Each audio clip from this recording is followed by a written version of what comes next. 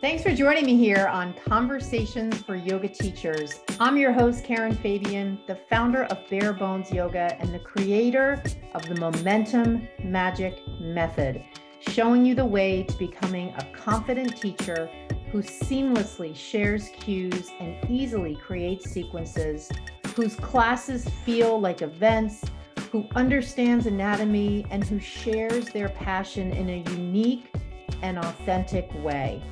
On the podcast, you'll hear anatomy lessons, stories from teachers, interviews with others in the field, and a dose of personal development. In addition to the podcast, follow me on Instagram and TikTok for daily videos on teaching topics. Thanks for taking the time to listen today. Let's get into the episode. Hi there. Welcome to Conversations for Yoga Teachers. I'm your host, Karen Fabian, and this is episode 251. So I am recording this on, Thursday, July 27th, and this will go live on Monday, which, believe it or not, is July 31st. So not exactly August yet. So as usual, I record on Thursdays, I post on Mondays. You can always depend on me for a fresh new episode every Monday. So set your reminders, have Monday be the day that you and I connect here on the podcast. And I promise I will always have fresh new content for you. So in today's episode, it's going to be an interview. I love doing interviews. And I love this one because it's about mindset. And I can definitely tell you, after years of working with teachers one-on-one inside my program, it's not all about the technical skills. A large part of being a confident teacher comes with tackling some of the mindset pieces, the beliefs that we hold. There's so much I could say about this, and I've certainly covered it on other episodes. But today I'm excited because I have an expert coming on, an expert in mindset. Her name is Diana Sofia, and Diana Sofia is a subconscious reprogramming coach. Now, before you think about, I don't really know what that means. Number one, she's going to explain it when we go on to that conversation.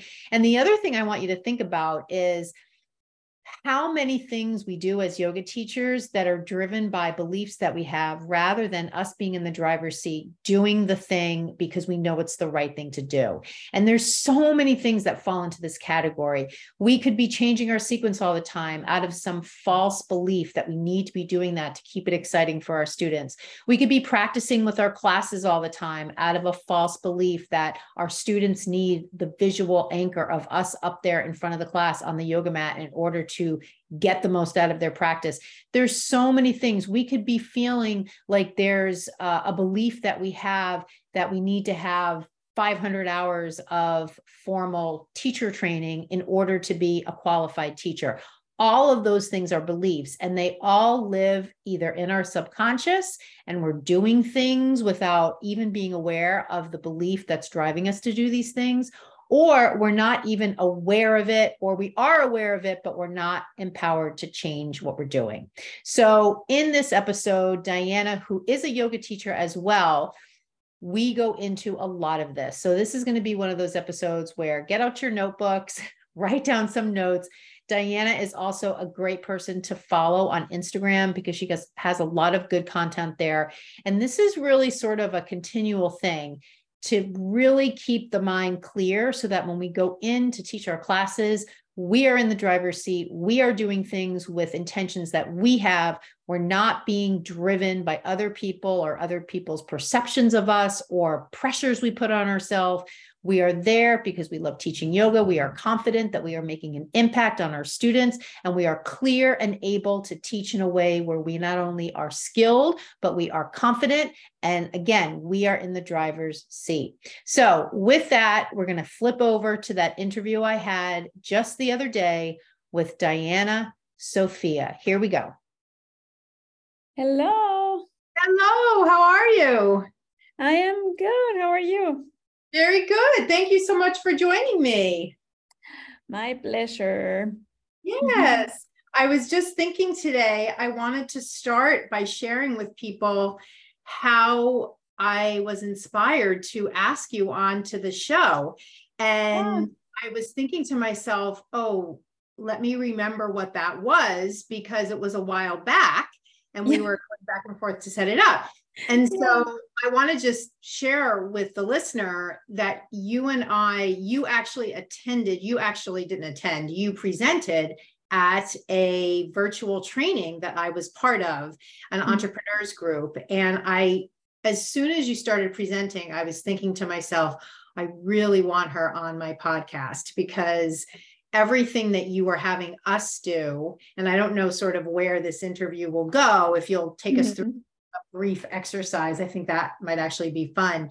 But I was thinking as you were presenting, oh, this would be such a great conversation to have on my show. So thank you so much for inspiring me then. And I'm sure that you will do it again here in our conversation today. Yes, thank you so much for the opportunity. It is my absolute pleasure to just like talk about all these different topics, that hold back entrepreneurs or anyone really that is trying to deliver their gift with the world. And that is my specialty, just focusing on like uncovering and releasing any blocks, that may stop people from really showing up in their businesses, really showing up for the career or the talents that they have, that they want to deliver into the world. So this is my pleasure. Awesome. Well, maybe a good place to start, of course, my main listener, the primary type of person who listens to my show is a yoga teacher. And so all that I do is focused on helping yoga teachers be their most confident, authentic teacher. And while that may sound like a pie in the sky goal, it really is connected in my approach of teaching teachers to not only having certain skills, but also having a certain mindset. And you're going to help us today, I know, with the mindset piece, because so many of the conversations I have with teachers don't always involve not having skills, although it might, although it always seems to involve having some sort of mindset block that prevents a teacher from walking in a room, teaching a yoga class, and being comfortable in front of other people, in not worrying about what people think about them. I had a yoga teacher write me today, and she said, I worry that someone's thinking, what is she doing up there? And so there's just a lot of those thoughts that, honestly, I've spoken to teachers who took a training years ago and have been stuck in this fear for years. And they'll write me and they'll say, I took a training, I spent thousands of dollars, and ever since I graduated, I've just been so afraid to put myself in front of people that I haven't put any of it to use. So that's sort of the backdrop. Why don't we start by having you share with the listener who you are, and as our mutual friend James Wedmore would say, who you are, what do you do, and how do you help them? So let's start there. Yes, and it's like I was kind of like, like smiling and almost like laughing, because it's like this is the same thing. So like I work, just to give you a little picture into like who I am, what I do, and all that stuff. So my name is Diana Sofia. I am a subconscious reprogramming coach, and I help specifically coaches and online entrepreneurs and just personal brands who want to put themselves out there, which is, I feel like, very similar to exactly the people that you are helping, right? It's like anyone that has to show up somewhere to put themselves out there, to put their, like expertise, talent, or whatever it is that they have like get certified on in front of other people, will have, to face fear and imposter syndrome and self-doubt and all these different things. So my specialty as a subconscious reprogramming coach, helping coaches and online entrepreneurs and just anyone that has a personal brand, is exactly that. It's the mindset of like the mindset behind becoming visible, letting yourself be seen, putting your gifts and your talents and your expertise out there, handling all the mindset and mind drama that comes as a result of putting yourself out there, doing self-promotion, selling, pitching, you know, like anything that has to do with basically making your business successful, right? Because if we are not out in the world, like marketing ourselves or selling, you know, like, or somebody has to do that, right? Or at least teaching, you know, like in the case of the people that you help, right? These yoga teachers that want to had the heart and the desire and the nudge to go and get a certification because they know how yoga has impacted them and their lives and how amazing it has been, that journey. I feel like, so I think we kind of briefly talked about this, but I used to be a yoga teacher. So I totally understand 100% what it feels like to get the certification, to study, and then feel like, okay, now what? You know, this is so scary, right? To just put yourself out there. So it is exactly that same mindset that a business owner, a coach will need in order to put themselves out there, put their ideas, expertise out there. So it's like, I pretty much serve the same people, and also with the same experiences, right? Like the same mindset, holdbacks that anyone that is in this career or like with this desire would have. And what I help people do is basically, as a subconscious reprogramming coach, the difference, you know, is that I can get to the root cause of, you know, the issues that are holding us back, and I can help people uncover what are those blocks and, you know, shift them from a subconscious level. So just so I just get briefly into the subconscious and unconscious, you know, like if we were to imagine the mind as an iceberg, only the tip of the iceberg is a conscious mind, and it's like that part of the brain that will allow us to make plans, do rational thinking, you know, set goals. Is the same part of the mind that will make us like, oh, you know what, like I want to achieve this goal. Okay, perfect. I'm gonna take this step and that step, and I'm gonna do this and do that, right? It's very rational, very like straightforward.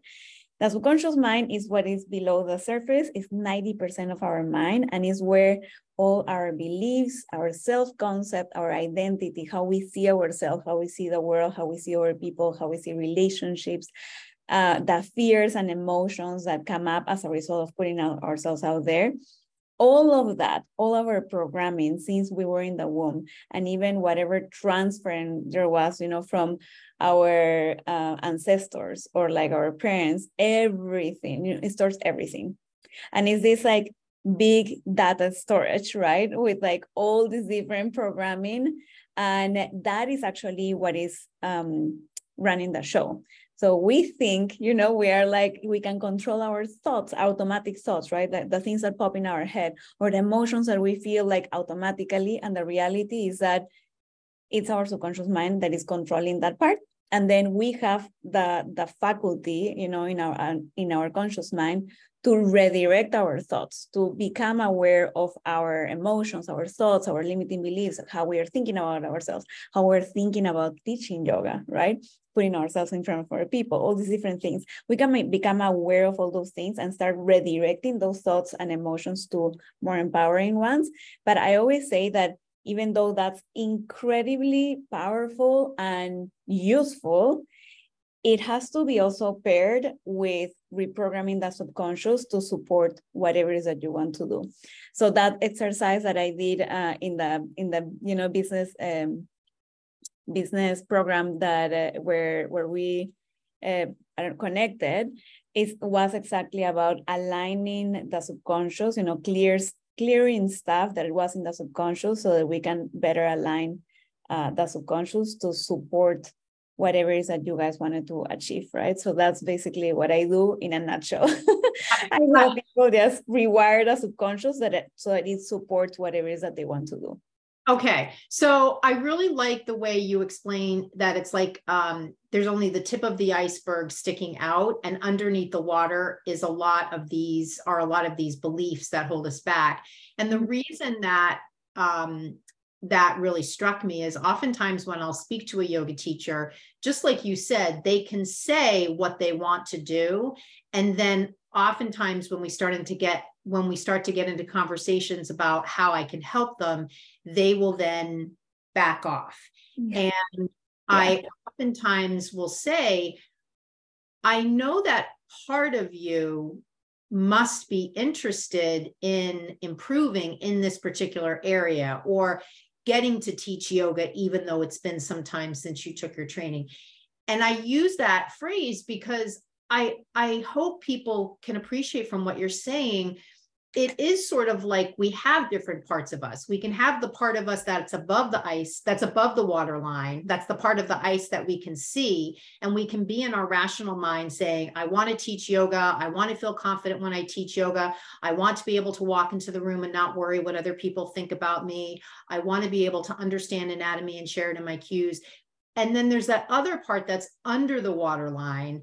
That's like, who am I to be? I've never been able to learn anatomy. I've never been able to feel confident when I teach. So I guess I wanted to just put a bookmark in the first thing that you had mentioned, in one of the things that you just mentioned, to just sort of say to the person listening, you're okay to have like the action thought, and at the same time, maybe not be taking action. And part of my conversation with you is I want you to help us learn ways that we can, number one, recognize we've got these different parts of us, and still move forward. So how do we kind of deal with what's under the waterline, these beliefs that you say? I loved when you said earlier, mind drama. I think that I've never heard that before. I think that's such a great way to describe, like, you're in this state of wanting to be a better teacher, wanting to feel like a more confident teacher. And at the same time, you've got this mind drama going on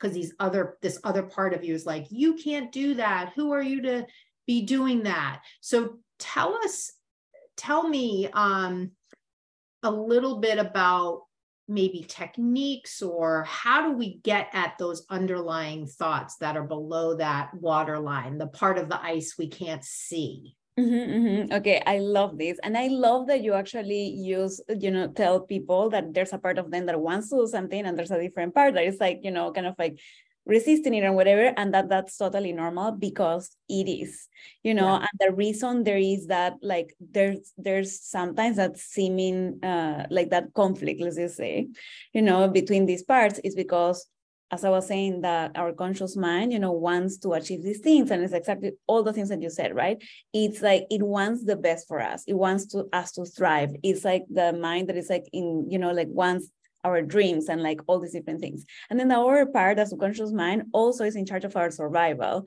So that's why there's conflict, right? Because if you really think about it, when we were born, and like since we were born and when we were little, we really depended on our parents or whoever our caregivers were, right? And we 100% depended on them, to the point that if for any reason, they didn't like us, let's just imagine in an imaginary world, they didn't like us, we literally could die.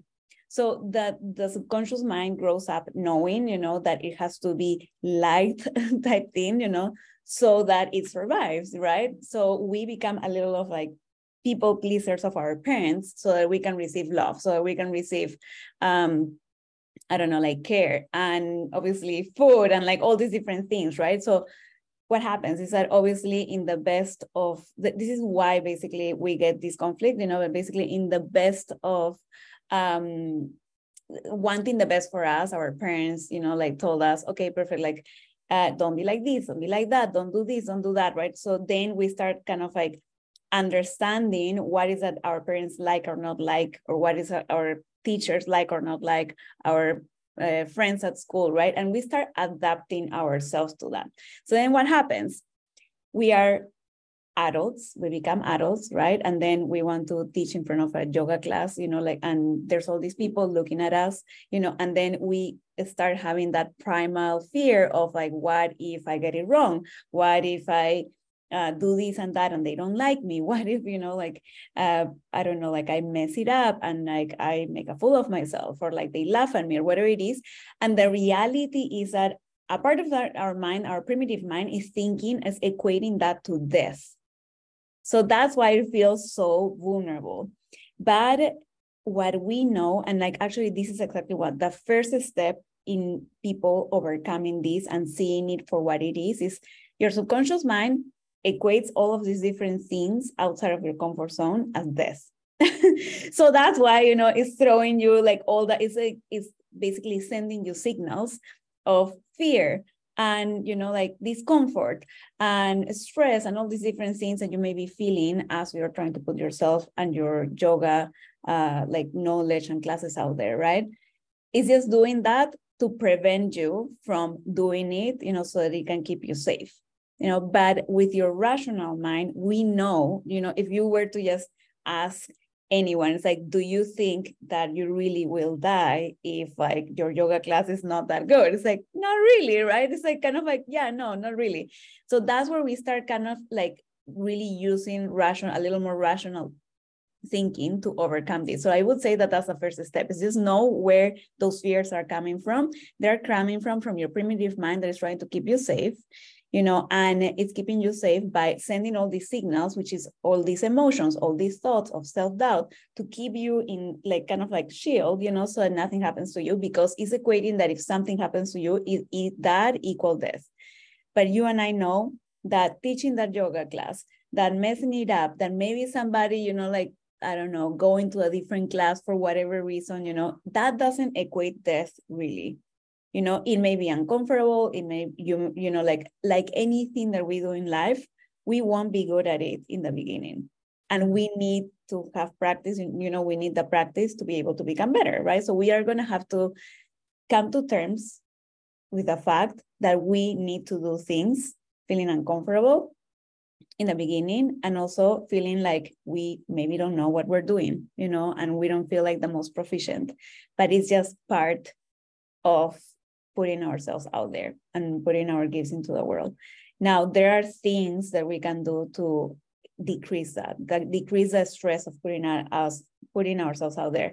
I always say, you know, people say like, oh, feel the fear and do it anyways. And I say, yes, and you can do things to calm your nervous system and don't feel so much fear when you're putting yourself out there. And that's where I come in. So like, I'll definitely give you some exercises, you know, that people can do like throughout this basically. So basically it's that, you know, it's just like the sole understanding that your mind is equating death, but really you're not gonna die. That alone will help anyone in like realizing, oh, okay, this is why I'm feeling this fear, you know, it's because my mind thinks I'm gonna die, you know, but I know I won't, you know. Yeah. And then the second thing I would recommend to anyone, and this is something that anyone can do, is rehearsing, you know, but not just in real life. You can actually rehearse in your mind, because the mind doesn't know the difference between real and imaginary things, you know. So when you close your eyes and you imagine yourself in front of a group, in front of the class, and giving the class and feeling and seeing yourself like comfortable, you know, and seeing like everybody just like moving, you know, at the rhythm that you're like you're pacing them, right? And basically following the class and being happy and all these different things, and just like all of that trains your mind to think, oh yeah, actually I know how to do this, you know, we're doing it. So then when you go into the class, it doesn't feel like a foreign thing, because you're already doing it in your mind. And there's actually studies about this where they send athletes to rehearse in real, like kind of like in different percentages, right? In real life and in their heads, like 50-50. Then 70% in their imagination, and 25% in the world, like kind of in the physical world. And then the opposite, right? Like I think it was 75% in their minds, or anyways, the opposite of the other one. And basically they realized that the mind still was trained, you know, and actually in some of the studies, it outperformed the people that train in their minds and also in the physical world, outperform the other groups. So you have an incredibly powerful tool, right at your fingertips, which is like closing your eyes and imagining yourself doing an amazing job. And that alone just trains your mind to not fear this thing, because the more you're seeing in your mind's eye and everything is going fine, and it doesn't have to be like, also, like if for some people it's I don't know, let's just say too much or too out there to imagine themselves just having the most incredible like class, you can just make it okay, like an okay class, everybody was fine, everybody followed through whatever it is, and everybody went home happy, or like just fine, and even that alone will tell your brain, oh, this is fine, actually you didn't die. And the more you can repeat that in your head, the more your mind will stop fearing it. Yeah. Yeah. I love the way you're sort of, in the first suggestion you gave, you're asking, let's say it's me, you're asking me to question my fears and to sort of use logic. Mm-hmm. And I can appreciate that saying I didn't die makes sense because the primitive mind thinks like that. I wonder if, because I think for many yoga teachers, they know they won't die, but they feel the fear of embarrassment, or they fear that someone will get hurt, or they fear that someone is judging them, or if someone comes to the yoga class that's a teacher that they know from the studio, they worry that teacher's judging them. She's not as experienced with as I am, or whatever. So it sounds like, and I guess I'm asking what you think of this, along with saying like, if the fear comes up, oh my God, I'm not going to die. You could, I'm thinking, even say to yourself, well, what would be the worst possible outcome? Is this person, do I really think this person is on their yoga mat thinking about me? Or do I really think that I'm going to be teaching something that's so complex and difficult that someone's going to get hurt in my class? Do I really think that there's something built into yoga that makes it any more or less risky than going to the gym or even going for a run? Or, like just sort of being the questioner, almost to that part of you that's telling you these fears. So would you say that along with the, I'm not going to die, but you could also sort of get really specific and almost like you're having a conversation with this other part of you? Yes, absolutely. And exactly what you're saying is one of the things that I do with my clients. It's like imagining the worst case scenario, actually, even they can imagine, okay, imagine that I mess up, and just like, okay. And then just open your eyes. You're not there, like it's fine. You feel uncomfortable. Okay, it's fine. Just imagine that again, imagine that you mess up. Imagine that there's that specific person. And also I would say that they can pair up the imagining with deep belly breaths, because belly breaths like basically activate the relaxation response. So at the same time that they are imagining being in that situation where that more advanced yoga teacher is there, right? Or where whatever, something that maybe someone leaves class early. I hear that sometimes people, they're so afraid, like what if or not so much that they think it ahead of time, but if it's happening in the moment, it will throw them way off because their assumption is the person left early because they don't like me, they don't like my class. So in terms of like the thoughts that appear, I would say that questioning them and the rationality of them, it's like, I would say, okay, if you are noticing that you have a negative thought, you're making, because the reality is that there's always facts, right? Someone left the room. That's a fact. But then what is the story that you're making about that person in the room? And if that story is not empowering, then what are our 10 other stories that are empowering that you can tell yourself about that? Yeah, that don't involve you, that have nothing to do with you. Exactly, that have nothing to do with you. Exactly. And then also even thinking about your own personal experience. I have left many classes, many yoga classes like earlier, just because I needed to get to work, so like even they can even put it on themselves. Like when I have left classes before, why it has been, or when I have been, on the floor, why it has been, when I have even hurt myself doing yoga, why it has been. Most likely it was because I didn't hear, I didn't tune into my body, I didn't listen to myself, so is it really the yoga teacher fault, type thing?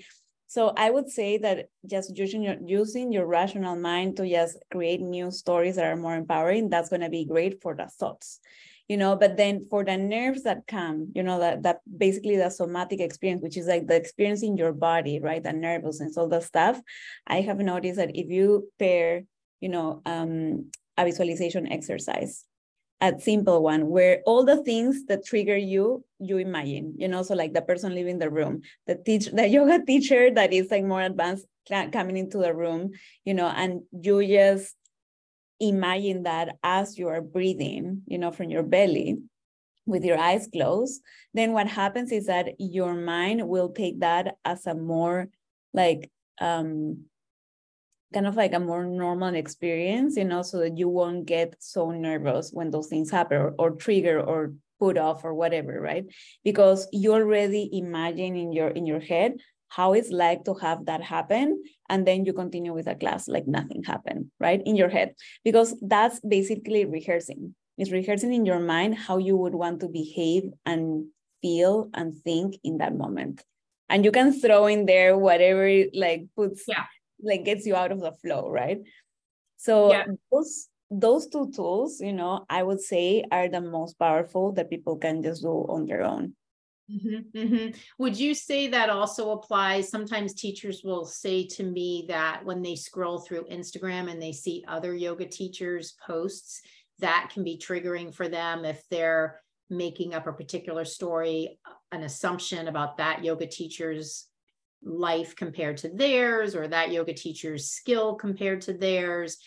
Would you say that, that deep breathing technique could also be a way, along with maybe not looking at those things? I mean, some things you can't help. Like if someone comes to your class who's someone that's triggering to you, you can't help that. But what about situations that you recognize stoke your fears? Is there something around a technique that would say, don't put yourself in situations that will stoke your fears? Or is it better to just try to desensitize yourself to them? It's actually better. Okay, so like, I mean, obviously people have different schools of thought, but I'm going to tell you what happens in the brain when you start avoiding things. Basically, when you go out of your way to avoid things, your mind will attach more threat, will read that as a threat. So the more you avoid the post on Instagram or whatever it is, like the reality is that your mind is just attaching more threat to it. Now, I understand that there is cases where like people can be very triggered for whatever reason, right? And I would say in those cases, like, yeah, sure, you can avoid the situation. So you're like, just take care of yourself, but also in those cases where people are really, really triggered, I would say like, just look for help, because there's layers to things, right? I love that my clients just have tools to work on themselves, but then in my own personal journey, like I helped myself for the longest time, and then I kind of hit the wall, and I was like, okay, I still feel like there's something blocking me from expressing my true authenticity and like my true self online when I had to sell, when I had to post on social media, all the things, right? And what I uncovered is that there was a lot of like very small like past experiences that had really hurt me and wounded me, like in the past. So then I was really triggered about like going out there and putting myself out there. Some people won't have that in their pasts, right? Like big experiences of rejection or like bullying or like stuff like that. They won't have that. So then they won't feel all those fears. But when there's a very high intensity trigger in the present, most of times it's not the present situation that really is the trigger, but it's an accumulation of these events that we have been accumulating that are almost like evidence of like stories in our head that are like, oh, people don't like me, people are going to reject me, or like, I am not liked, or whatever, I'm not good enough, So then in those cases, when somebody is really, really triggered, the self-help is like, it can only go to a certain extent, and in those cases, that is when I tell people, look for someone that can clear all those experiences, and reprocess those experiences with you, so that they don't bother you. And that can be like, it doesn't have to be necessarily therapy. Like this can be done in such an easy way. It's kind of like the exercise that I walk you guys through. That is a easy, painless, very light way to reprocess things from the past. Yeah. For example.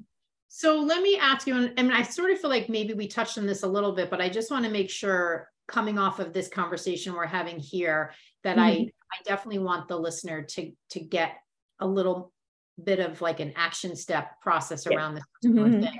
When we were talking at the beginning about looking at the water and seeing the ice above and not seeing the ice below, and you were talking about the different sides or parts of us, and that oftentimes, even though our logical mind might want to do something, it's our subconscious mind that holds these beliefs that hold us back from doing it. How do you get to what those beliefs are? Like, how do you, like, if I know that I want to be able to walk into the studio and be a confident teacher, and I can at least say to you all of my fears. I'm afraid people are judging me. I'm afraid I don't have enough experience. I'm afraid I don't have enough hours of training and all this kind of stuff. How do I then go to the level of my beliefs or my hidden beliefs that are driving me to attach to those negative thoughts versus someone who doesn't have those negative thoughts and just walks into the room and teaches confidently? How do I get to, like, if my father told me when I was growing up, oh, you're never going to be good at science, and now that's blocking me from learning anatomy, like, how do I get to that? Okay, so that's a great question. I would say, okay, so like how I go about, there's a few different ways that I go about pinpointing limiting beliefs.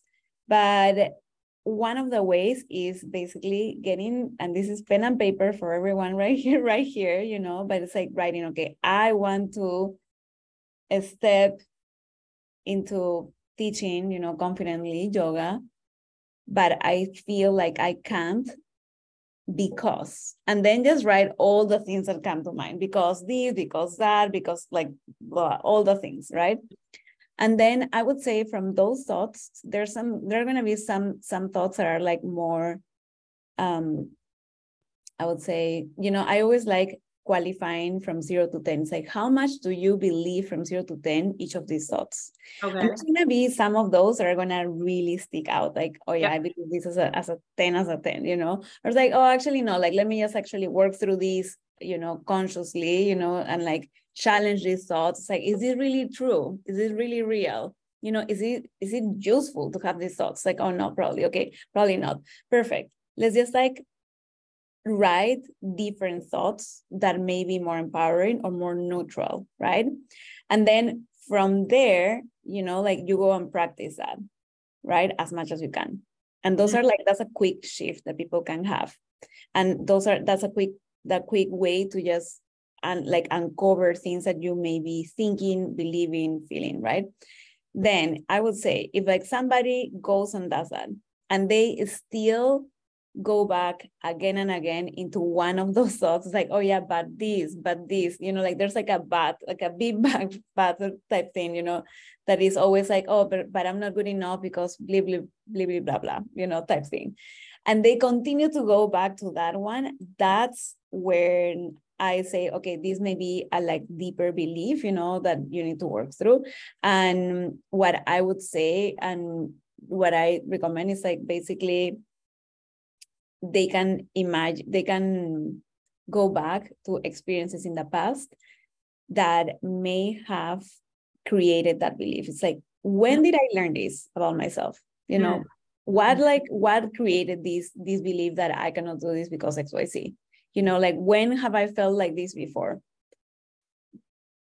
you know, and from the moment of now, what they can do is the experience that I walk you guys through, right? It's like selecting 2 to 3 experiences that are more recent, where they have felt really competent, really confident, you know, like teaching something. It doesn't have to be yoga, it can be something else, right? And just going back and forth from those ones. It's like, okay, perfect.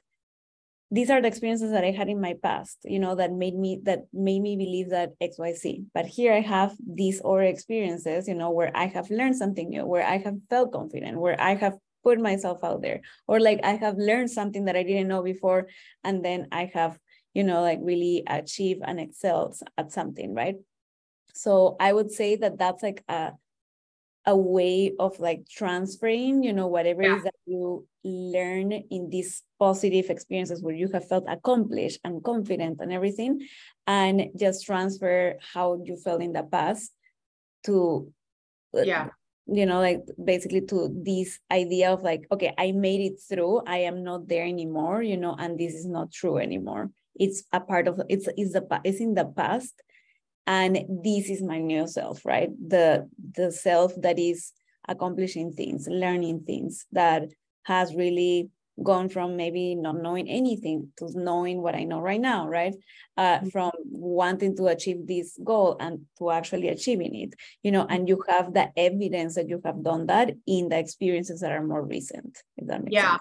I think that exercise of just writing down all the reasons why you might think you can't do something well, or you can't be confident as a yoga teacher, is kind of a scientific exercise that I don't think a lot of people tend to think of doing, because we sort of are all in our reaction mode. So we're sort of like in that mind drama, just letting oftentimes that part of us drive our actions, even or in these situations where we're bumping up against feeling like we're not doing a good job, or we're not moving towards our goal, or whatever it is. So I really like that you said, even for the listener, if they just start out with that one step of just writing down, well, what are all the reasons? I think that can be definitely valuable. So I'm really glad that you brought that up. And then the whole idea of, well, what are other experiences you've had where you operated differently than this, where just like you said, where you were able to teach something well, even if it wasn't yoga per se, maybe you work at a job where you had to teach somebody who was a new employee and you taught them whatever you know. So I think that's great. What about the idea of how much you want it? Because sometimes I sort of feel like there's that variable of, I don't know if desire is the right word, because desire makes it sound like it's a nice to have, like that idea of, let's again just take the example of the yoga teacher. I know I want to be a confident teacher. I know I want to have certain skills, and I can identify these experiences I have where I go into the studio and I feel all of these negative thoughts. I can list out what I think is preventing me from being that confident teacher. But then when I see an opportunity to change my beliefs, to improve myself, to learn what I need to learn to get that dream outcome, I'm afraid. And I often see this when I talk to teachers about working with me one-on-one, and I talk about working with me in my program, and they'll get to the point where we're in complete sync. I understand what their limits are, their limitations, their limiting beliefs. We've worked through in conversation, either on the phone or through email, the skills they want, the beliefs they have. And then they'll get up to the point where it's like, okay, are you ready to move forward? And they'll say no. And I'll know that the reason they're sharing isn't really the reason. And I want to look at this not through the lens of like, how do you connect with someone to encourage them to take that step forward? I want to look at it, and I don't really want to bring in money at all as a variable. I know that that can sometimes be a variable why people say no. I want to look at it more through the lens of this belief issue. If I really want something, is that what I need to have, that urgency, that desire in me that will allow me to push forward through these fears? Or is it something else that I need to have to give me what, like the energy to push that boulder, or to whatever metaphor you want to use? Got it. Okay, that's an amazing question, because this is something that actually I have wondered a lot. It's like, what does make someone, you know, like some people really figure it out, right? And just push everything and just go through like whatever it takes, even if it's scary, even if like it's uncomfortable, right? And some more people just get paralyzed and just stay in paralysis. Yeah, and even like you can even think about in your work with clients, like, are there certain techniques that you've used to like support someone as you're sort of seeing their ability, but they're not seeing it in themselves? And you're like, are there things that you're doing with the clients you work with to kind of keep nudging them forward to believe in this part of themselves that's the higher self? Mm-hmm. I mean, definitely there's like a lot of things that we can do to like continue. I think that the biggest thing is that understanding and being okay with not being good at it in the beginning. You know, like, that's the biggest thing. It's like your first class will be the worst class that you will teach. And it's okay. You know, like even the most advanced teachers, the most like experienced teachers had to start from not being good at it, not being the best at it, right? Not being who they are right now. And I think there's a lot of things that come to mind. It's like, first, like not comparing your number or your day number one, you know, or your class number one with somebody else's like class number 100, you know, because even after 10 classes, you know, you like people, even after 3 classes, they will feel the difference, because I remember my own journey, right? And it's just getting over that bump and just knowing that it gets better really fast, actually. It doesn't even have to take forever, right? In terms of like their ability and everything. But I feel like this is very person dependent, because it depends on what exactly is holding them back, I would say. So those are the 2 things that come to mind in terms of like motivating people. And also I will say, it's like, I always think about, this is kind of like, I don't know, like out there, but I always think about my deathbed, you know, and it's like, am I going to regret not doing this? You know, because the reality is that you're not taking the chance to just at least trying and putting it out there, basically can result in regret, you know. And they always say, you know, how the pain of regret of not doing something is way higher than the pain of failure, you know, of like, and failure is like, however you define failure, because also like, what is failure as well, right? Like, it's like such a construct, right? It's like, oh, it didn't go like I wanted, like I decided in my head randomly that it needed to go, right? Somebody can go to their first class and say, this is my first class, and it may suck and it's fine, you know, and then they just put their expectation threshold so low that it's like, okay, perfect. It's like, I'm just learning, right? It's like, here I go, second class, I'm just learning, you know, I'm getting better class after class, right? Yes. And with that mindset, then, you know, like they're not expecting like to be, you know, the advanced yogi or like yoga teacher, right? They're just like, I'm just learning, you know, I'm here to learn, and we all have to start somewhere. And I want to become better at this. So like every hour that I put in every class, I'm getting better, you know, and with that mindset, they just take on the challenge, right? But also I always like thinking about, am I going to regret not doing this, right? Because, and what is going to be higher, you know, that the pain of like not doing it and just looking back and just knowing that I could have changed other people's lives, and I chose to like and I basically let the fear win type thing, right? And I also say that a lot of these issues, and this may really help people, a lot of these issues that we face about like, how am I going to look? How am I, like, if I am going to make a mistake and whatever it is, it's basically putting the light on ourselves. One thing that has allowed me to just put myself out there is that I am not doing this for me. I am doing this for the person on the other side that needs this class, that needs this message, that needs to hear from someone else that is not the people that are out there already, you know, that I don't know, word of encouragement, or like that class, or that, I don't know, lesson or something that I am bringing in, right?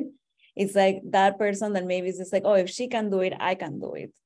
I don't know, just like, whenever we stop focusing so much on how we are gonna like not look good, or how we may make a mistake, and just really almost selfishly, you know, like only focusing on ourselves, and we start shining the light onto, why am I even wanting to do this? Probably because I want to change people's life, and because some or yoga teacher taught me yoga and it was the most magical experience, and I want to create that experiences for our people and impact the life of our people positively. And I know there's so much stress in the workplace, right? And this is like a I don't know, a breath of fresh air for someone that is stressed, you know. And I want to be able to hold space for people to have a good time, you know, or like a relaxing time, right? Yeah, after totally.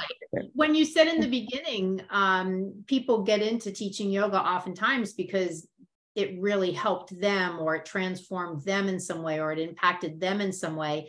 And 9 times out of 10, when you ask someone, why did you go to teacher training, your initial yoga teacher training, they'll say, because I was so transformed by yoga that I want to share it with other people. So it's interesting that you could have, you know, teachers can have that experience and they can rationally explain it. And then at the same time, really kind of let all these fears, I mean, I know why it happens. It's just when you just sort of objectively look at it, it's like, wait, just like you said, it's not about you. It's more about you helping other people. And that sort of changes the balance between the two ends. And now it's more weighted towards them. And they're not even really judging you or thinking about you. They're thinking about them and how your yoga is impacting their body and how they're experiencing your class on the mat. So I like that. It sort of reminds me of taking a selfie versus turning the camera the other way. Like instead of taking a selfie at yourself, turn the camera to landscape and look out at the class and focus on them rather than focusing on you. It's hard to do in the beginning. I think over time, like you said, it comes with loosening that attachment to having the focus be on yourself. So I want to, before we wrap up, I want to see, are there, I love the idea when you said about visualizing, and we can, you know, explore that a little bit more. I'm just thinking, are there other tools that you share with your clients that you want them to do on a regular basis to sort of keep these channels clear in the mind and keep aware of when we're operating below the line versus, or whatever, operating in a way that's really serving ourselves the best possible way? Yes, actually, this is what I was gonna say in at some point in the beginning. It's like, I love tapping, EFT tapping, you know, emotional freedom technique, as a way to release the stress and the anxiety of performing in whatever way, shape, or form. I used to be absolutely terrified, petrified of public speaking. Like, I literally would just like die every time I had to like even think about doing it, not even doing it, but just think about, anyways, just doing it. And I was able to overcome that basically with tapping. And just going, you know, through like the points and doing that will alone help so much. And it's basically, they will only have to, and this is something that I can like provide also, like basically they only have to go through like the tapping points as they imagine like teaching the class. Okay. That stress that feels, the fear, whatever it is that they're feeling, whatever they're thinking, they just tap on all the different points, and that automatically relaxes the body, so they can do a much better job because the body is just calm and grounded. And so that's what when somebody, like any one of my clients, have had to like face fear continuously in public speaking, interviews, social media, whatever it is, like tapping is the best friend. And I have like inside of, when I work with someone, I have a portal where I have a tapping class, and like they just use the tool for whatever they want in between sessions, so maybe that's something that I can like give like kind of like a PDF, with the tapping points. Sure. So your people can like just know exactly what to tap, and as they are going into the classes. So I think that could like actually really help them. That would be great. Yeah, especially because for someone who is experiencing a lot of these fears, if you're teaching 2 or 3 times a week, you're constantly being faced with these. So tapping is such a portable thing you can do as you're sitting in your car before you go into the studio. You can kind of do it, very easily on the road before you go into the class. That actually, along with like deep breathing, would be great. So can you tell people how they can find you on social media? Which platform are you most on and directing people to? Yes, I am basically mostly on Instagram, and Okay. my handle is at I am Diana Sofia, and Sofia is like with an F of Frank. So it's kind of like a curveball for everyone, but it's basically I am, and then Diana is like Diana, and Sofia is Sofia. Got it. Okay. And they can like, ask me any questions, whatever it is. It's like all these tools can really help people overcome and feel better when they are performing. And I feel like they're incredibly useful to put our gifts into the world. So absolutely. And one other thing, I think the Instagram is great.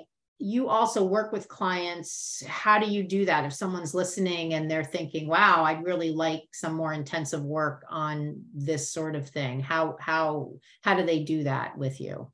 Yeah, so like on my Instagram account, like in the link in bio, there is a link to my Calendly, and basically I prefer meeting with people one-on-one, like as a free consultation first, to understand what is that they're facing and how can I better help them, and make sure 100% that I can help them, and see if we are a good client coach match. And that's what I do. I work one-on-one with people right now. And in the future, I hope I have like more kind of like group containers where I can work with more people than just one at a time. But right now, I love diving deep with people. So yeah, for sure. So they can just go to the link in bio on your Instagram. Yes, okay, that's the best place. Perfect. Well, thank you so much, Diana. I'm so glad we had this chance to sort of piggyback off that other training I was in that you were leading, and now you're on the show. And I just think this is such a wonderful kind of action-based, like you gave me things to do, the listener things to do to help with this really important topic of discussion for teachers. So I want to thank you again for your time. And, here we are recording on Monday. This will actually go live a week from today. So I'll be sending you the link a week from today, and I'm super excited to share it with everybody else. Awesome. Perfect. Thank you so much for the opportunity to just like share this with people.